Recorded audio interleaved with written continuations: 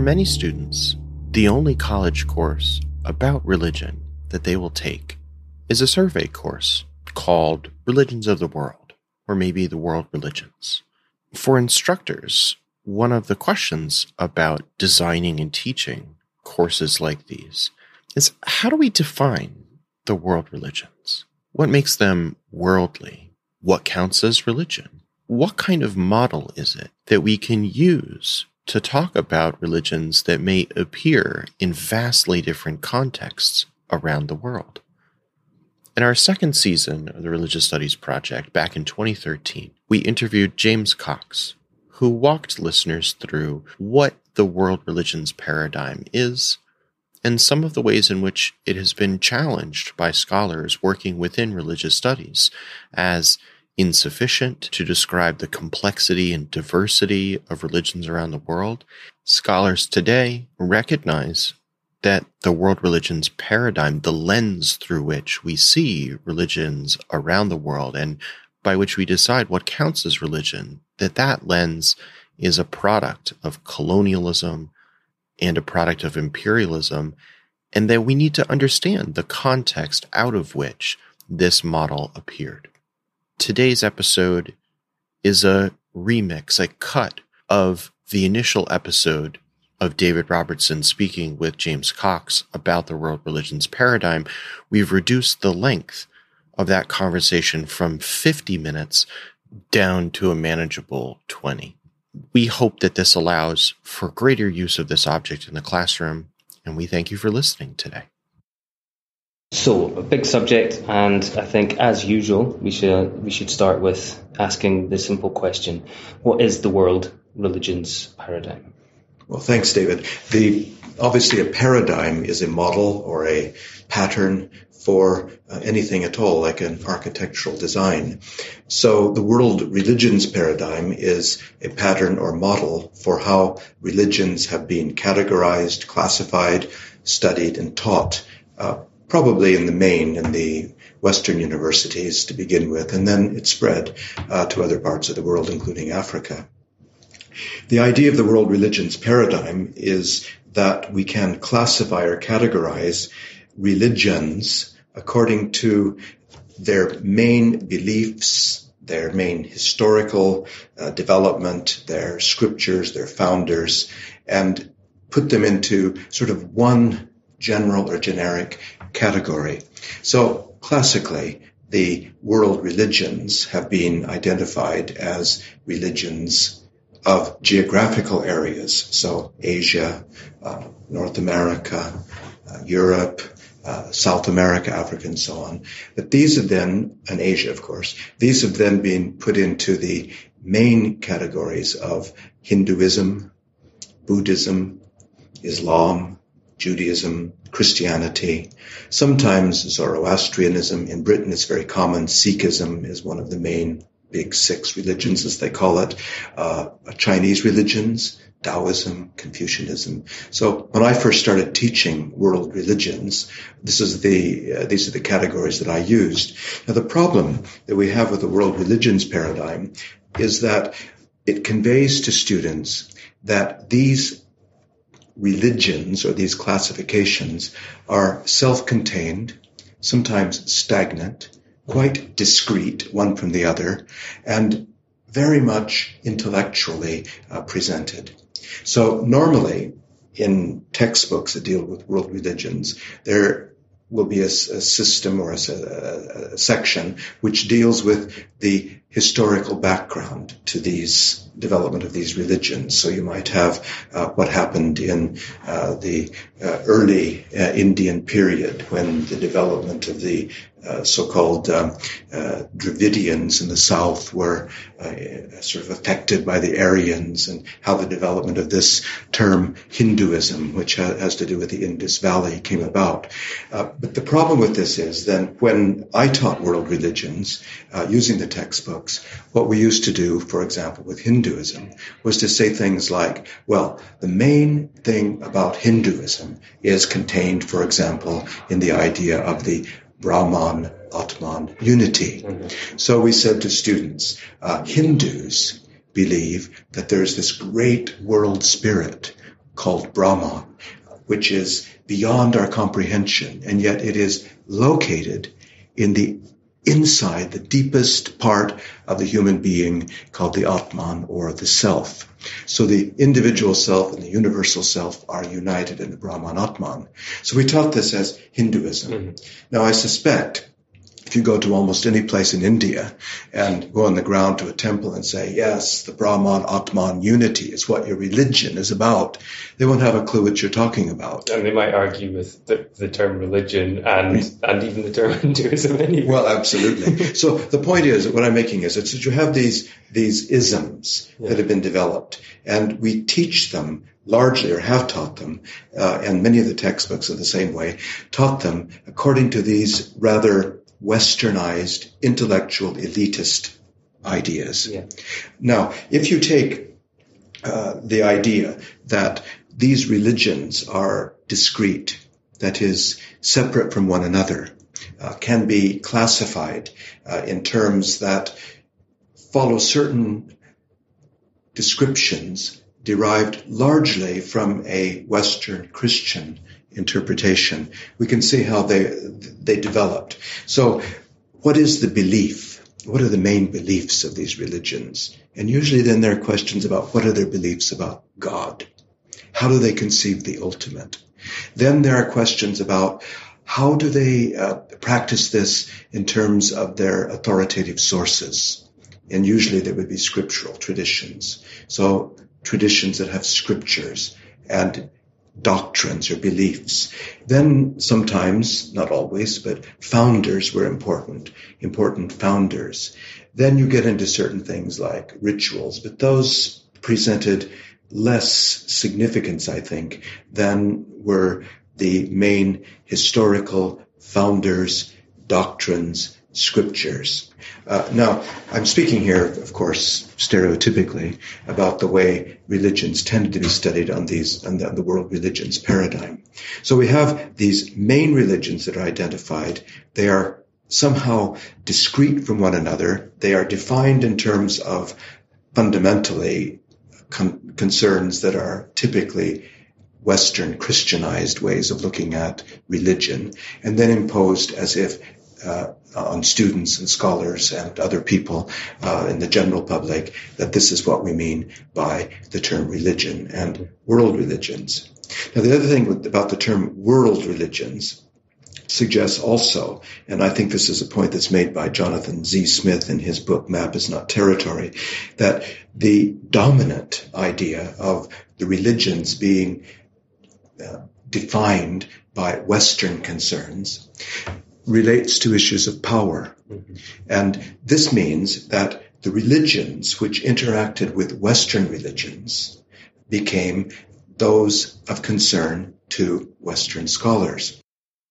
You mentioned already the sort of colonial context, but the third of what Terry Thomas called the mixed motives behind the world religions paradigm is the theological context. And we've sort of touched on that already when you talked about how we defined these world religions in terms of founders, beliefs, gods, and very sort of philosophical systems. And maybe you could elaborate slightly on this kind of theological presuppositions that maybe came into the model. Yes. What often is referred to with respect to the theological interpretation is a term bandied around called essentialism. Yeah. That is, there is the idea based on a kind of liberal theological perspective. It was liberal theologians who were interpreting comparative religion, like Thiel, for example. So what we have with the idea is that there is some sort of universal core, some sort of transcendental source, which all human beings somehow tap into and express in various localized, culturally relevant ways. Mm-hmm. So the idea of many, as Tomoko Masuzawa says in her book, The Invention of World Religions, that many of her students in North America still to this day go into studies of religion courses because they believe that they're just various ways up the mountain where it's all to the very same end and from the same source. Yeah.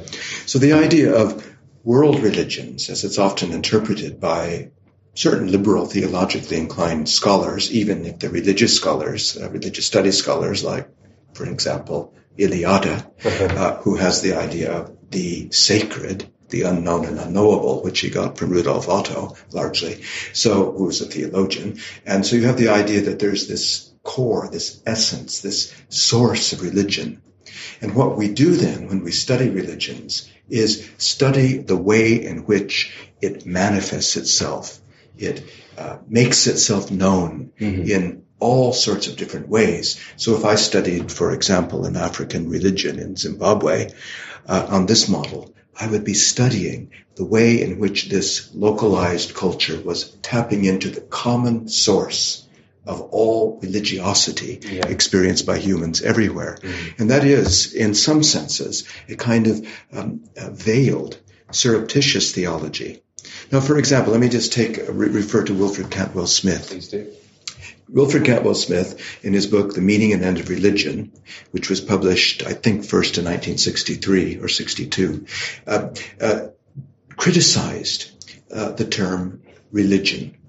He thought it was a reified, objectified, impersonal term, which grew out of the Western Enlightenment, invented by Western thinkers who wanted to create this thing called religion, into which, as we developed in the 19th and early 20th century, into which you can fit all the various religions of the world. So his argument was that at the core of what we now call religion is personal faith or piety or devotion or some sort of experiential element.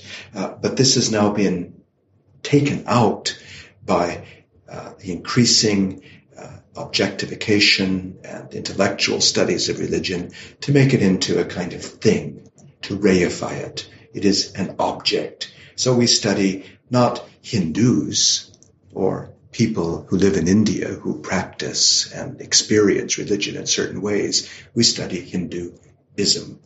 Or not people who live in China or in parts of Southeast Asia and so on, who might practice variations of what we mean by Buddhism. But we study Buddhism, and perhaps you have different forms of it, like Mahayana or Theravada and that sort of thing, but you study it as an object. So Cantwell Smith was trying to critique this notion that you had religion and objectified religions and so on by inserting the personal faith element into it and the kind of idea that we can somehow only understand religion if we can penetrate into the personal faith of the adherent or the believer. Now, the problem, of course, for Cantwell Smith, as for anybody who studies religious experience, is that penetrating into a personal, private experience is very difficult, if not impossible, to do. So Cantwell Smith admitted this. Personal faith is entirely personal, but it manifests itself. We can see it. We can observe it. We can somehow describe it. And then we can classify it according to certain ways of descriptions that can be compared. So what's the relationship of the world religion paradigm to the establishment of religious studies as a discipline? The first religious studies department of its kind as we know it today in the United Kingdom at least was founded in Ibadan in Nigeria in 1949. Geoffrey Parender, who became then the professor of comparative religion at King's College in London, was one of the first lecturers in religious studies in Nigeria and Ibadan. And what Parender did was to develop the idea of we compare various religions. So he had a discussion or study of Africa's three religions: Christianity, Islam, and ATR, or African traditional religions. But he taught them in a way which is exactly what we mean by the world religions paradigm. Islam is a religion. It's discrete. self-contained, its own history, its founder, its scriptures, and so on. Christianity, the same. And African traditional religion, notice in the singular, is also taught in a way that examines things like its beliefs about gods, or God, actually God, the supreme being. And then you have power, spirits, rituals, activities, and even demons, or evil spirits, and that sort of thing, witchcraft, all which falls under these categories or classifications whereby we can compare and study. So it was a comparative study, indeed. To go back to Parinder for a minute, the world religions paradigm was used in a apparently more benign way in the what you might call the post-colonial period, as our understanding of indigenous traditions improved. Would that be fair to say? Well, the post-colonial critique, for example, David Chidester in his book Savage Systems outlines the history of the study of religion in South Africa and how religion became a tool for basically the oppressor. First, the African had no religion because it was convenient then to have no religion because they didn't have churches, they didn't have scriptures, they didn't have anything that they would call religion in a Western Christian sense. But after that, then, what's quite interesting in Chidester's critique, I think, is that the awareness and the recognition amongst the South African colonialists that there really was religion. And this religion then, and this also could be put to certain Christian African leaders, this religion could be accommodated into Christianity. It could be used, in a sense, as a tool to make those that had been colonized very much fitted into the whole concept of what it means to be a good citizen, a respectful kind of participant in society. Once that they were accommodated into Western ways and could be Christianized, or at least fitted into a Christian ethical framework, is in fact very degrading to the indigenous people. So what we need to do in this case is to discover the values, what the highest aspirations, the best elements of these pre-Christian religions. And what do we find? What do we find? We find they believe everyone in a supreme being. They all believe in God. And this God is a creator God. This God, well, strangely resembles the Christian God. Yes. And in this sense, they, that is, the indigenous people, have become all right, acceptable. Yes, because they are not just like us, but close enough to us to be acceptable to us. Yeah. And then all we need to do is now is make a little shift from there of the pre-Christian religions in order to make them somehow acceptable. And the values that they saw were very, very resemblant of Christian values. So this is another way in which I got on the African example, but we could do this also in India. So you have this same thing happening in other parts of the world, where the Christianization process is a process which is very much to do with colonial power and colonial imposition of a worldview on top of that which has already been existing. I think the way religion was used as an instrument of power as part of the post-colonial critique, and we see it in some of the, as I said, in the Parinder, you see it operating in what seem to be enormously docile and non-harmful, quite sympathetic ways. But in a way, it's the worst kind of treatment, because rather than saying we value your traditions in their own right, we only value them insofar as they conform to our values. The RSP is sponsored by the BASR, NAASR and the IAHR. and is produced by the Religious Studies Project Association, a Scottish charitable incorporated organisation. Find out more at religiousstudiesproject.com. Brought to you by editors Andy Alexander and David McConaughey and founding editors Chris Cotter and David Robertson. Our features are edited by Savannah Finver and our Opportunities Digest by Ella Bach. Audio editing by Alex Matthews, video editing by Alison Isidore, podcast transcription by Jaden Bartasius, and social media managed by Candice Mixon. Don't forget, you can support the project by using our amazon.com, .co.uk and .ca links, or donating at patreon.com/projectrs. And you can find us on Facebook, Twitter, Instagram, YouTube, iTunes, and all other portals. Thanks for listening.